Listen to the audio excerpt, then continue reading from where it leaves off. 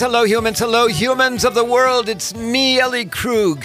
Ellie 2.0 Radio on lovely AM 950. It is me, and it is me live.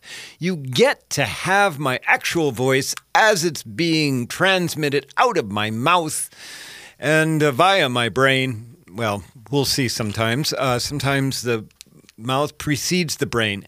At any rate, I'm here. I am thrilled to be talking with you live. This is, in the span of nearly 3 years of this show, this is only the third time we've ever been live with it. So there you go. If I sound excited, maybe even a little giddy, that's because I am. We have a great show, too, by the way. The big interview is with Mary Frances Winters, author of a brand new book, Black Fatigue, which just literally came out about 2 weeks ago. She's also someone who does what I do. She trains and advocates for greater inclusivity in workplaces and across the world. And before that, first, I'm going to talk about being the idealist I am. We're going to explore some of the origins of today about Indigenous people. And I would love to hear from you. I really would. I don't ever get to speak to listeners, so if you've ever been wondering why is her voice so deep, or why is she so unabashedly idealistic in a world that is so negative at times, call me. Let's have a conversation about that. Number is 952-946-6205. I'd love to hear from you. I'd love to hear. I don't get to do live shows very often, and I love speaking to listeners. So please call me, 952-946-6205. All right, so we are here today, Monday, the 12th of October, Indigenous Peoples Day, formerly known as Columbus Day. But, I want to talk about how it is that we got to calling it Indigenous Peoples Day. And some of what I'm going to share is from an October 2019 University of North Carolina, Chapel Hill Professor Melinda Lowry's interview with someone. She is the director of the UNC's Center for the Study of the American South, and I'm also going to be using some information from the Smithsonian National Museum of the American Indian. So the first documented Columbus Day that ever took place occurred in 1792 in New York City, on what was then, of course, the 300th anniversary of Columbus landing in the West Indies. Then, 70 years later, in 1869, this day became a day of celebrating Italian-American heritage in San Francisco. Remember, Columbus was Italian. He was in the service of Queen Isabella of Spain.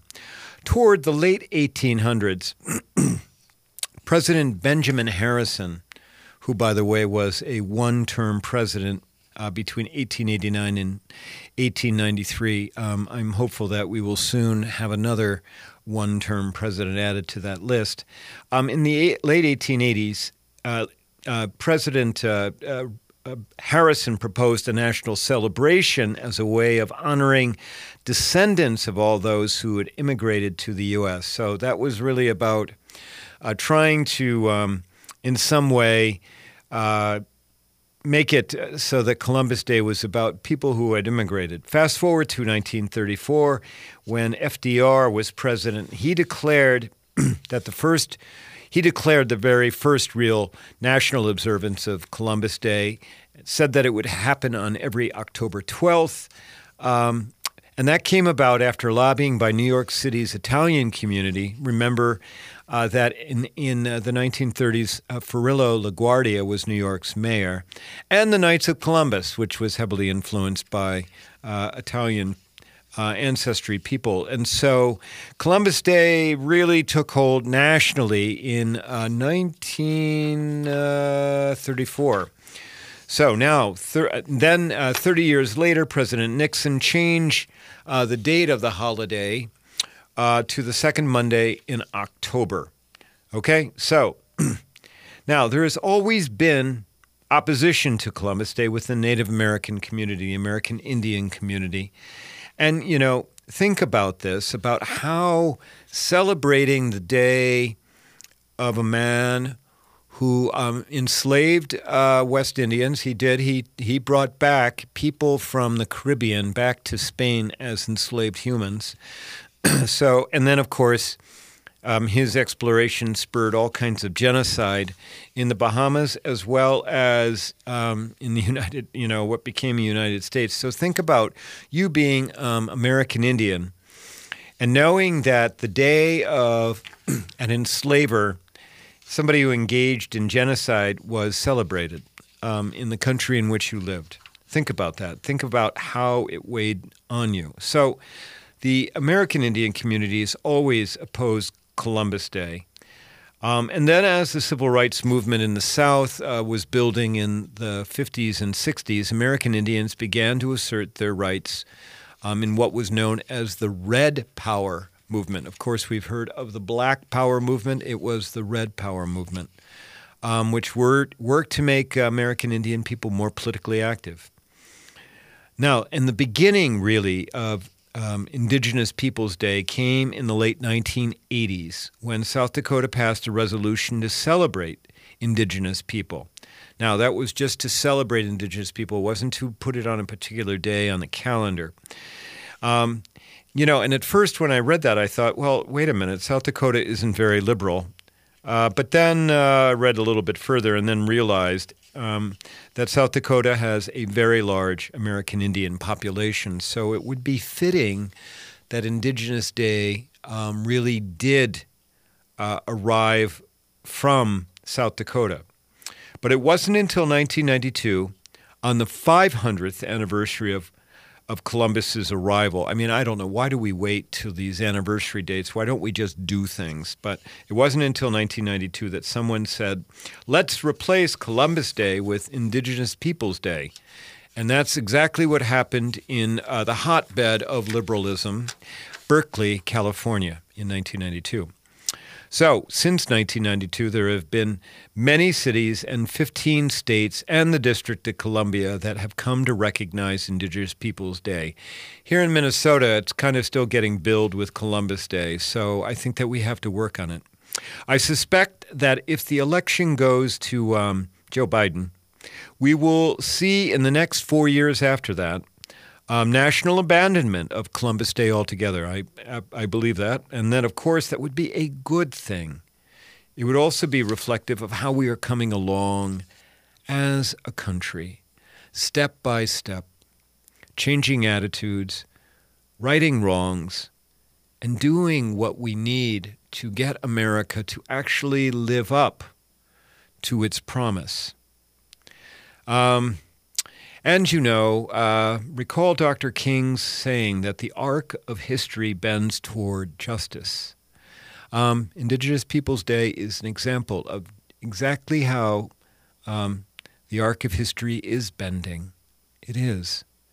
So I'd like to hear from you. What do you think about this? I mean, do you want to just stick with it being called Columbus Day, or is it okay with you that we call it and that we replace Columbus Day and call it Indigenous Peoples Day? I'd love to hear from you about that. My number is 952-946-6205.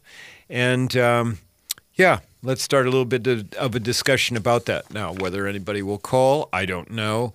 Usually when I do these live shows, no one calls until the last 5 minutes. And I'm going to tell you, if you wait, you're not going to be able to talk to me because we're going to be doing the big interview for the last 20 minutes of the show. So if you want to talk to Ellie Krug, this one chance that you get, this is your chance to do it.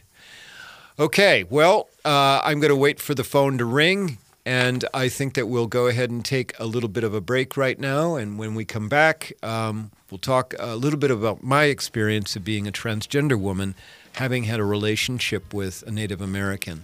So you're listening to me, Ellie Krug, on Ellie 2.0 Radio.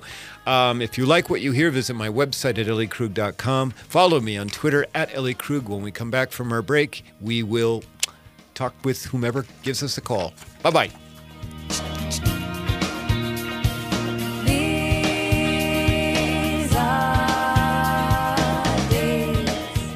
Considering replacing your vacuum? What do you do with the old one? Throw it in the garage? Worse yet, throw it in the garbage? How about trade it in and save? A1 Vacuum in Roseville has been around forever, and they take trade-ins. When you trade in your old vacuum, you save. So if it's time to replace that old clunker headed for the garage or landfill, bring it into A1 Vacuum in Roseville.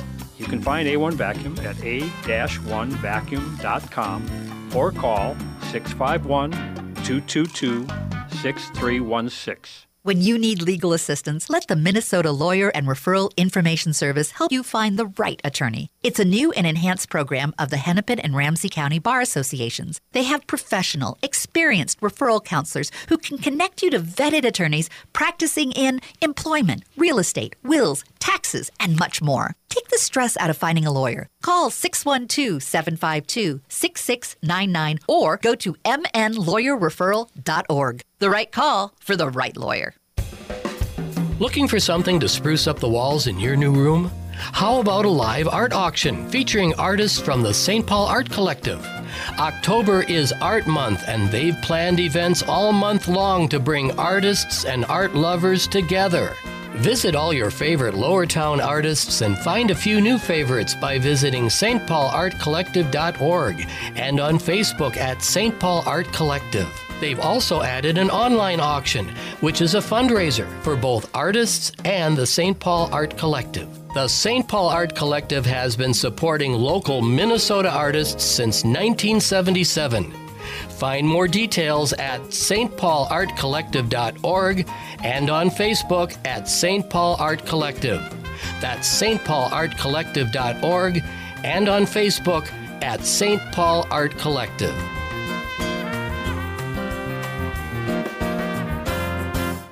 Food Freedom Radio is generously supported by Seward Co-op, now offering online ordering and pickup at both the Franklin and Friendship stores. Shop online at seward.coop/curbside and then pay over the phone.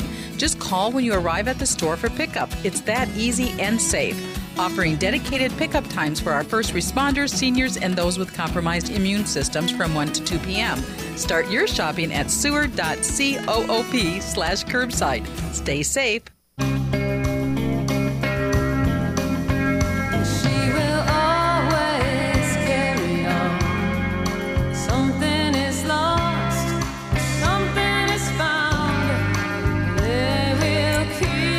And we're back.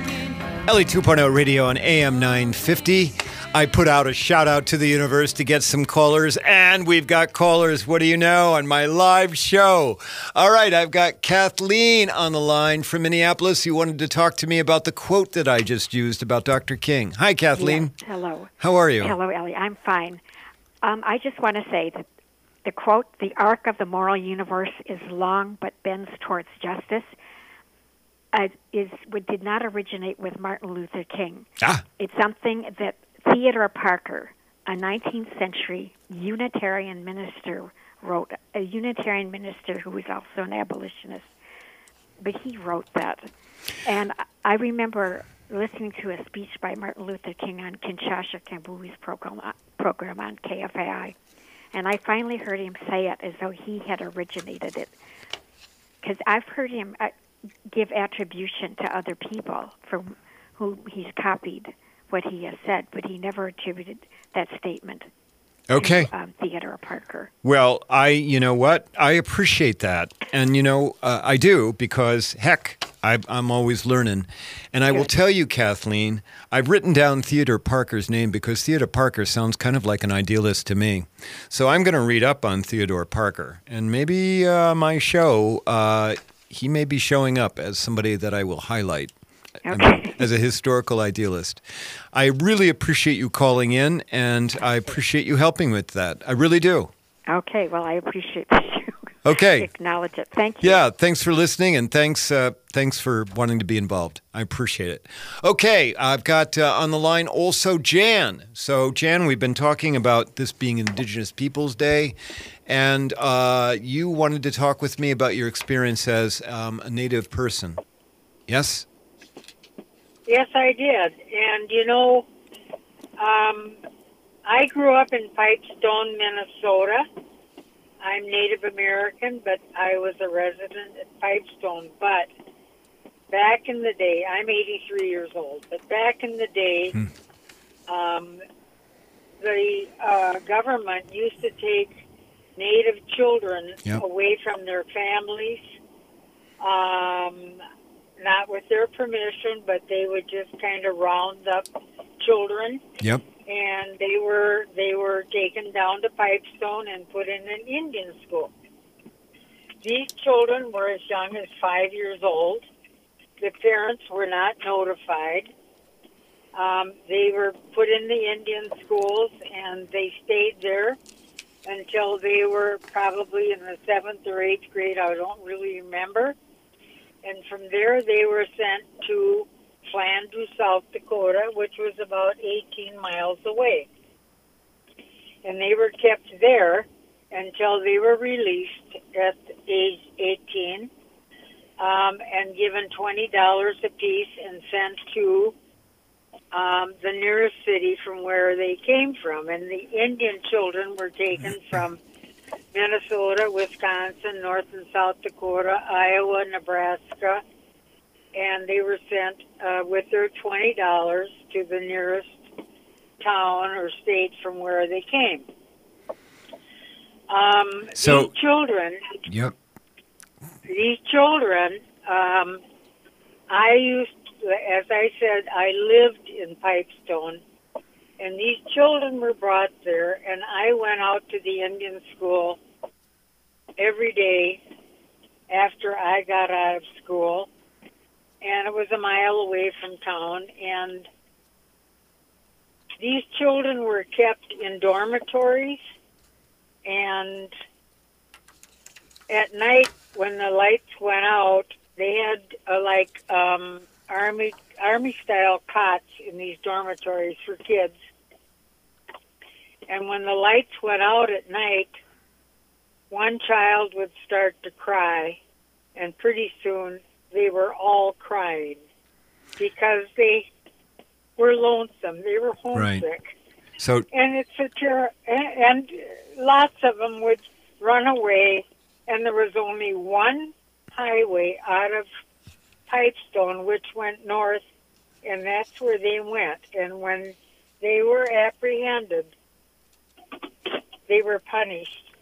So Jan, I'm gonna stop you, and I just want to, first of all, I want to thank you for calling, and I want to thank you for helping to remind us of the horrors that white people, white colored people, inflicted on Native Americans. That's right. The idea of taking children from humans, from their parents. Unfortunately, well, that's exactly what Donald Trump has done down on the border. Yeah, and you beat me to it, but that's exactly where I was leading. And so, it's an old playbook of oppression. It really is. And you begin by breaking the bonds that people have, and blood bonds are the strongest bonds that humans know. So, listen, I really appreciate you giving me a call. And I appreciate you enlightening us to that experience. And I've got to imagine that it was hard on you. And, you've been carrying this, of course, for a very long time, as do Native Americans as a people carry this. There are so many. I want to add one more thing. Can you do it quickly? Yep, go ahead. Yes, I will. That $20 got them to a bus station in downtown Minneapolis or St. Paul or Chicago or Omaha or wherever it was. And that led to an alcohol problem with the Indian people. And, where do you go? You've lost your culture, your family, your friends. You've lost everything. And you end up with $20 on the street. Yep. So thank you, America or United States. Okay. You made the problem. Now you try to fix it. Well, that's exactly right. We created the problem, Jan, and we, white colored people, have an obligation to fix the problem. That is what we have to do. There's no question about that. And I appreciate you calling. I will tell you, listeners, it's not a whole lot, but to call it Indigenous Peoples Day certainly is something that we can do. Now, of course, the Indian schools have been outlawed, but Jan raises a really critical point, and we're going to, in a little bit, we're going to probably hear this echoed from someone about the Black community, and that is this: when the messaging from society in general is that you are lesser, that you do not matter, that you are not one of quote unquote us, when that messaging is heard over and over and over, it seeps into you. It does. And so it's no surprise that we have people that are depressed and people that are despondent, people who turn to addiction as a way to cope. When you are regularly told by society that you are lesser. And so, unfortunately, that messaging continues to be echoed in a variety of ways right now in America, in a variety of ways. And part of the reason, almost all of the reason why I do my work and I'm an idealist is because we have to get beyond that kind of messaging. We have to get beyond what we do to make people other. So, all right, we've got a little bit of time. If you want to call in for one last call at 952-946-6205, that would be great. And in the little bit we have left, unless somebody calls, I'm just going to share with you this. I mean, hopefully everyone understands I am transgender, okay? The name is Ellie Krug. I know I sound like a dude. If you're on Facebook right now, I'm not looking too bad with long blonde hair. But I've had the experience of dating, of having a relationship. Actually, the very first relationship I ever had after I transitioned genders was with a Native American woman who taught me a great deal about Native culture. One of the things that really touched me was that the Native community, American Indian community, really respects transgender people. They accorded some significance in the community as two-spirit. And so it was quite wonderful for me to have this relationship with this American Indian woman. It didn't, in the end, didn't go anywhere. But what was quite wonderful was that her family had no problems with me. And she asked me to become involved in her community a little bit. She was involved with helping to feed people on every Sunday at a church in Powderhorn area. And it was nothing that she had a transgender woman accompanying her who sounded like a dude but looks like a chick. No one even batted an eye about it. I'm going to tell you something. Outside of the Native American community, the fact that my voice doesn't match my appearance is a problem for many people. I'm very used to getting what I call the look that reminds me that I am other. So in that regard, I am very, very grateful and to Native Americans for the fact that that transgender people like me are accepted. Interesting. A marginalized group being willing to accept, without question, other marginalized people. Pretty revolutionary idea, don't you think? Okay. All right, so we're going to take a break here, and then we're going to do the big interview with Mary Frances Winters and talk about her new book, Black Fatigue, and about what it means to be black in America right now. You're listening to me, Ellie Krug on Ellie 2.0 Radio. If you like what you hear, tune in every Tuesday just like this, because I'd love for you to become a regular listener. We'll be back in a sec.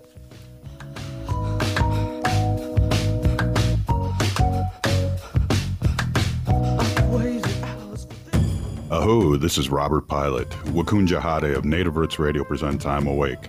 And I want to tell you about 2 Native shows on AM 950. Please listen to Rock the Vote Native Style on Tuesdays, 2 to 3 p.m. On Sundays, we have the Sunday Native Symposium, 6 to 8 p.m., commercial free. Guests from all over Turtle Island and local politicians. That's Rock the Vote Native Style, Tuesdays, 2 to 3 p.m., and the Native Symposium, Sundays, 6 to 8 p.m. In the Army National Guard, family means everything. They really appreciate what she's done as a sister as well as a soldier and, supporting their country. Our parents, they were really supportive that all 5 of us would join. Family members that are soldiers in the Army National Guard inspire and influence, setting a path for others. It's validating knowing that, I kind of did my part to make sure this is what they actually wanted and that they feel the same way I do. I'm really proud that we get to help shape the future, and I know that my sisters are going to be amazing soldiers. Serving part-time in the Army National Guard instills pride that you and your family will share in. A lot of pride, and they're just out there doing something every day and then serving their country as well. I got my education because of the Guard. I got to travel a little bit and experience a whole different culture. Visit nationalguard.com to learn more about part-time service. Sponsored by the Minnesota Army National Guard, aired by the Minnesota Broadcasters Association and this station. As a family-owned business, Standard Heating and Air Conditioning has been serving the Twin Cities since 1930. A new furnace or air conditioner from Standard Heating and Air can lower your monthly utility bills, administer more consistent temperatures, and even improve indoor air quality, making your home safer and healthier for the whole family. The average heating and cooling system lasts 15 to 20 years. So if yours is on its last legs, call Standard Heating and Air Conditioning. Learn more at standardheatingdeals.com. Standard Heating and Air Conditioning, the comfort you deserve. How long till my soul gets it right? Will any human being ever reach that kind of light? I call on the resting soul of Galileo, king of night vision, king of insight. And we're back on AM 950 Ellie 2.0 radio. Okay, everyone. Well, this is the time for the big interview, and I have on the line with me Mary Frances Winters, who is both a writer as well as an inclusion advocate, somebody who goes around doing the kind of work that I do, speaking and training about how humans can get past racism and other things. Mary Frances, are you there? I am here. Thank you so much for having me. Welcome to Ellie 2.0 radio. I am just thrilled to have you here. I found out about your book, and as soon as I found that out, I'm like, okay, we need to have her on the show. So your book, Black Fatigue, with a subtitle of How Racism Erodes the Mind, Body, and Spirit, came out, about a couple of, maybe 3 weeks ago, yes? September 15th. Okay, all right. Well, we're just about a month out. And so this is a book. Can you explain to us what the book is about? I mean, the title, of course, helps. And then I absolutely want to talk about your work. Yeah, thank you so much. The book is about the intergenerational fatigue, this malaise that Black people have as a result of over 400 years of fighting for equity in this country, a place that we haven't gotten yet. And so it's intergenerational. There are studies that show that the stress that we carry, the extra stress, gets into our cellular system and actually does get passed down from generation to generation. Okay, well, that's a lot, of course. We just, I know that you just came on the show now, but the first half of the show was talking about Indigenous People Day. Yes. And we had a caller call in, Jan, to talk about, the Indian schools and how children were taken away from their families. And, the horrors that white people, I refer to white people as white colored people because most white people don't believe white's a color. But, the horror that white colored people, inflicted on Native Americans, Indigenous people, and how that, for Indigenous people, how that weighs on them. I mean, the messaging from society is that you are lesser. And so let's carry that over to the Black community. You've got, the Black community shares, of course, with Indigenous people the kind of oppression that goes back hundreds of years. But for the Black community, the idea that you were considered property for so long, just generations. Talk to us about that. Yeah, absolutely. And so in writing the book, it was difficult for me to just confine it to Black people. I chose the title Black Fatigue because, I could have said Black, Indigenous, people of color fatigue. And in the book, I do acknowledge that there are other subordinated groups that absolutely and Indigenous people in this country. You just had the last segment on that, and we know the ramifications and the manifestations of that. So I do want to give honor to the first people who were in this country and experienced colonization. It is really mind-boggling to think that we think we've made progress, and then we see things like over the last few weeks, the executive orders that have come out that say we cannot even do this kind of training, which has been labeled as being divisive and anti-American.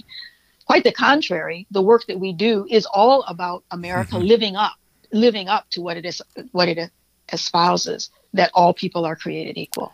No doubt about that. And I want to talk about the executive order, but before we do that, can you talk more about how this messaging from society over, hundreds of years has seeped into, for Black people, the psyche, and how does that show up on a day-to-day basis for Black folks? Yeah, so sometimes it shows up as internalized oppression, like all of the negative stereotypes become internalized, and you don't even recognize that you have accepted these ideas that you're less than, this deficit mindset, this idea that because you're Black, there's only so much you can do. There's, because the powers that be are so much against you. On the other hand, I think there is also a groundswell of people for generations who have held hope, who have been resilient, who have been strong. But therein lies the Black fatigue, the extra work that you have to do to stay positive, to stay strong, because at every turn, practically, there's something that's trying to pull you back. But we see this in small children. We see this in elementary school children, where the internalized oppression, the self-fulfilling prophecy, if you will, you don't expect much of me, so I'm not going to give much. The black doll experiment that was done in the 40s and then repeated a few years ago, that showed that Black preschool children will pick the white doll as the better doll, will pick the white doll as the smarter doll, the white doll as the prettier doll. And so it starts early, this sense of not being as good as.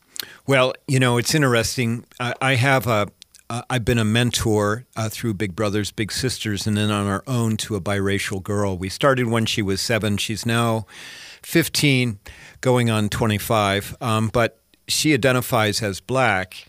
And I vividly remember 2 things about my experience with her. First is she picked up all on her own and asked me a question one day. Ellie, why is it when there are people accused of crimes on TV that they only show the Black people and they don't show the white people as the criminals?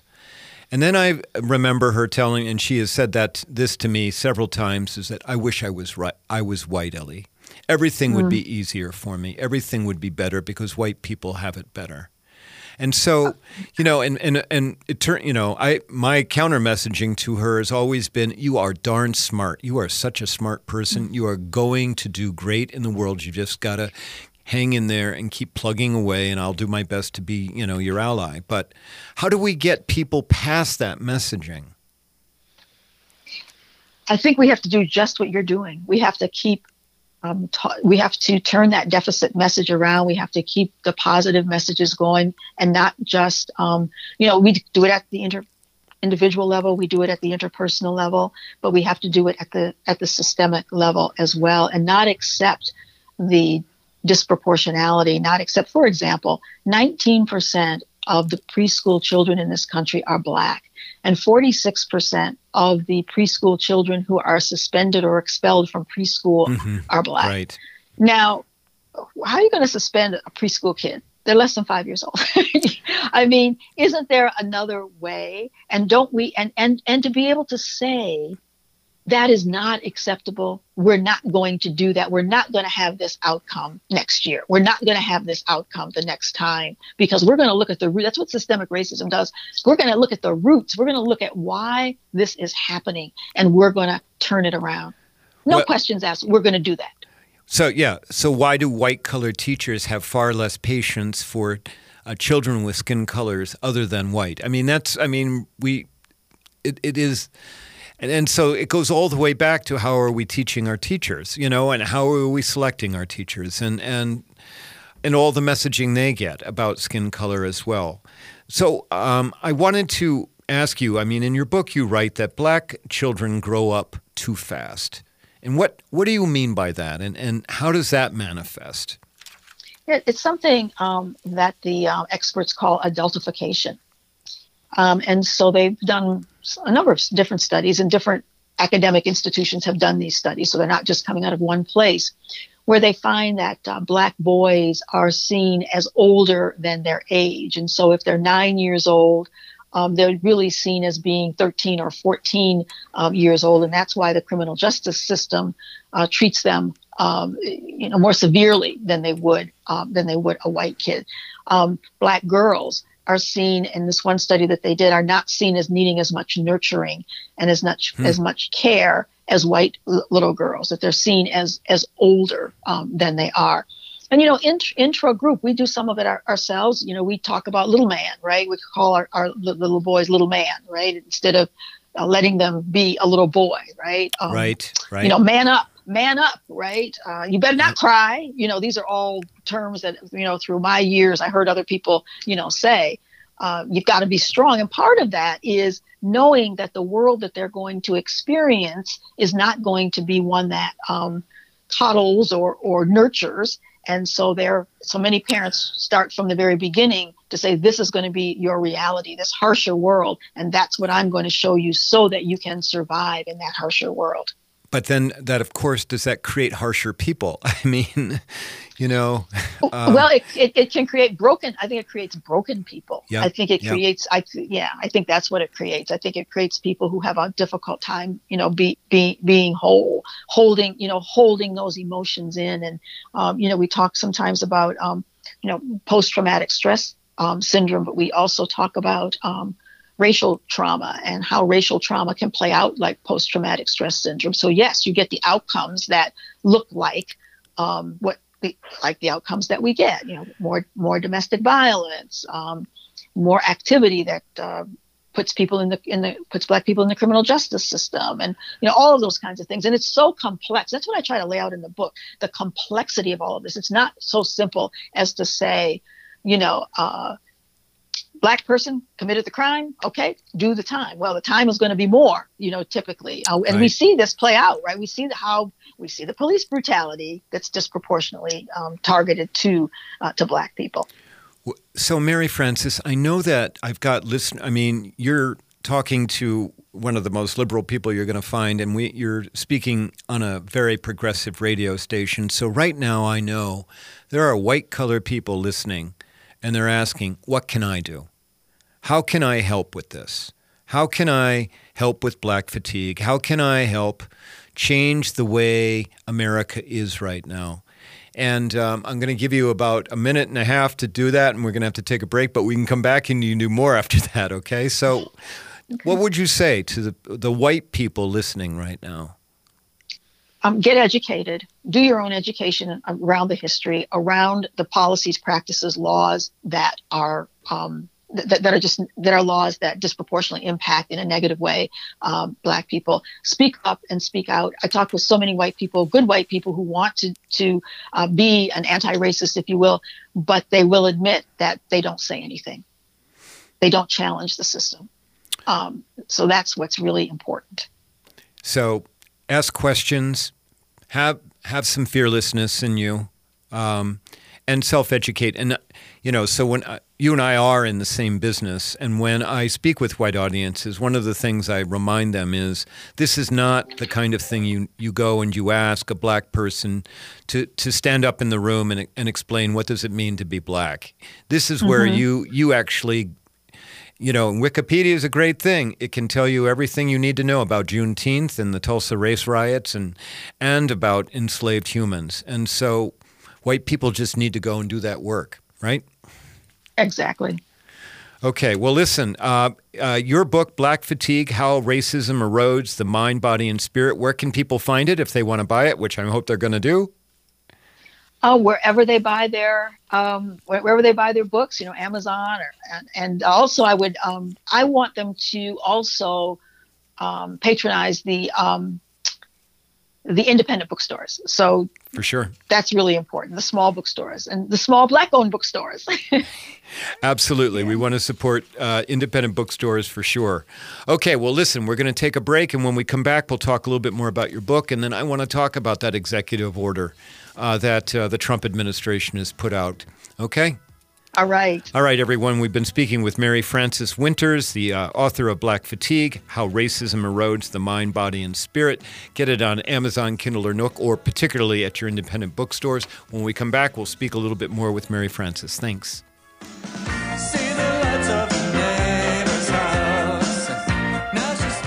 Now, more than ever, we are being faced daily with the topic of human mortality, and for many people, estate planning has been top of mind. Getting your estate planning done now can be easy and cost-effective. Schroman Law offers virtual options for initial consultations so that new clients can safely initiate the process. With many facing uncertain financial situations, Schroman Law also offers affordable fees for legal documents. Learn more at schromanlaw.com. That's SCHROMEN law.com. Better Futures Minnesota's Reuse Warehouse has big news. We have a brand new online store.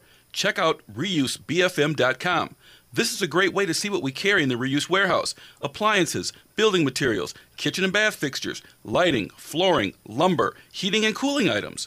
Don't miss the beautiful benches and COVID safety shields that are hand-built using reclaimed wood from our deconstruction projects. Check out reusebfm.com. That's reusebfm as in betterfuturesminnesota.com. Hello, this is Ellie Krug from Ellie 2.0 Radio on Mondays from 2 to 3 p.m.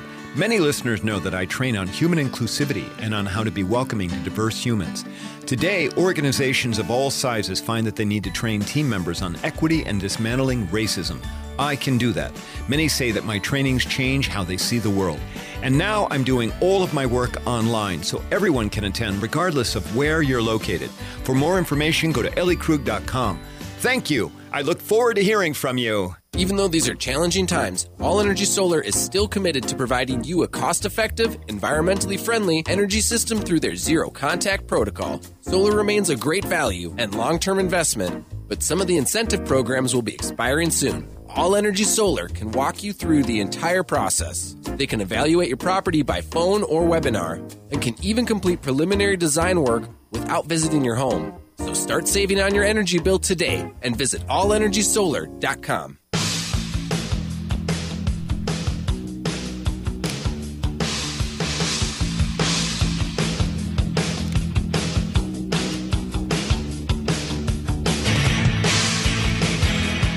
And we're back on AM 950 Ellie 2.0 Radio.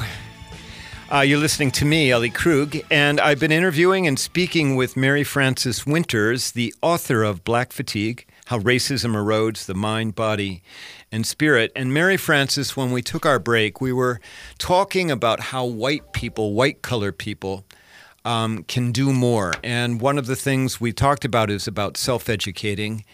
You know, I think that for many white people, this is also overwhelming. Although I don't know about you, but I mean, I've been doing a lot of work since George Floyd's murder. And I have to tell you, I have been finding such a large demand from people for anti-racist training. A large demand, particularly from elected officials that I've been speaking with and training, about how can they first identify what is structural racism, how can you identify it, and how can you get past it. What are you finding in your work, particularly since George Floyd's murder? Absolutely. Just an explosion in the work. I've been doing this work now for 36 years. The Winters Group has been in business doing this work for 36 years. And I must tell you that I am frustrated that so many people have come forward, so many leaders and organizations saying, we didn't know. We didn't know that racism was still such an issue in this country. We didn't know the history. Come on, folks, where you been? I love it. No, you're absolutely right. I mean, all it took was to just open your eyes. But, you know, I mean, people don't like to be uncomfortable. This stuff is very, disquieting for people, particularly people who hold the levers of power, which are usually older white collar men. But and so let's talk about what the Trump administration is trying to do. So you alluded to the order. Can you go on and explain it? Talk about the order. Yeah, so there are actually two orders. And the first order that came out restricted, prohibited government agencies from continuing their anti-racism work. The second order that came out a couple of weeks after that first order restricted, prohibited any government contractors from conducting what they call anti-American divisive training. That would be the discussion you and I are having right now, right? Correct. Correct. Well, and the problem with the second order is that, as I'm seeing on my end, anybody who gets government funds is interpreting that to mean that they're a government federal government contractor. So, I'm seeing on my end, like schools, like, certainly governmental agencies are just like, we like you, Ellie, but we don't think we can have you. What are you finding?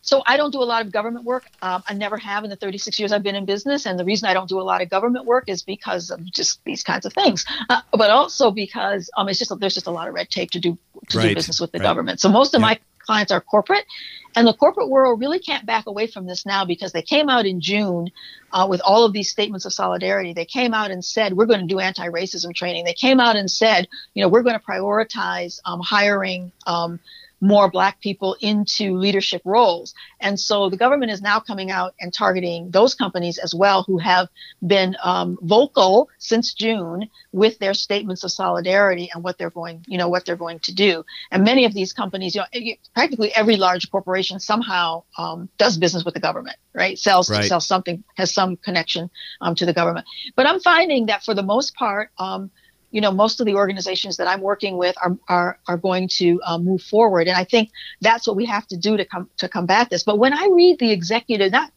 when I read the executive order, I say there is not much in the executive order that we really can't do. The executive order says that we will not propagate anything that says that one race is inherently better than the other.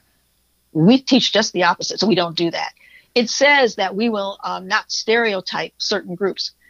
We do just the opposite. Stereotyping, we say in our work, is not a good thing because it's a narrow description, a narrow characterization of any particular group. Our work promotes inclusion, which the executive order says is okay.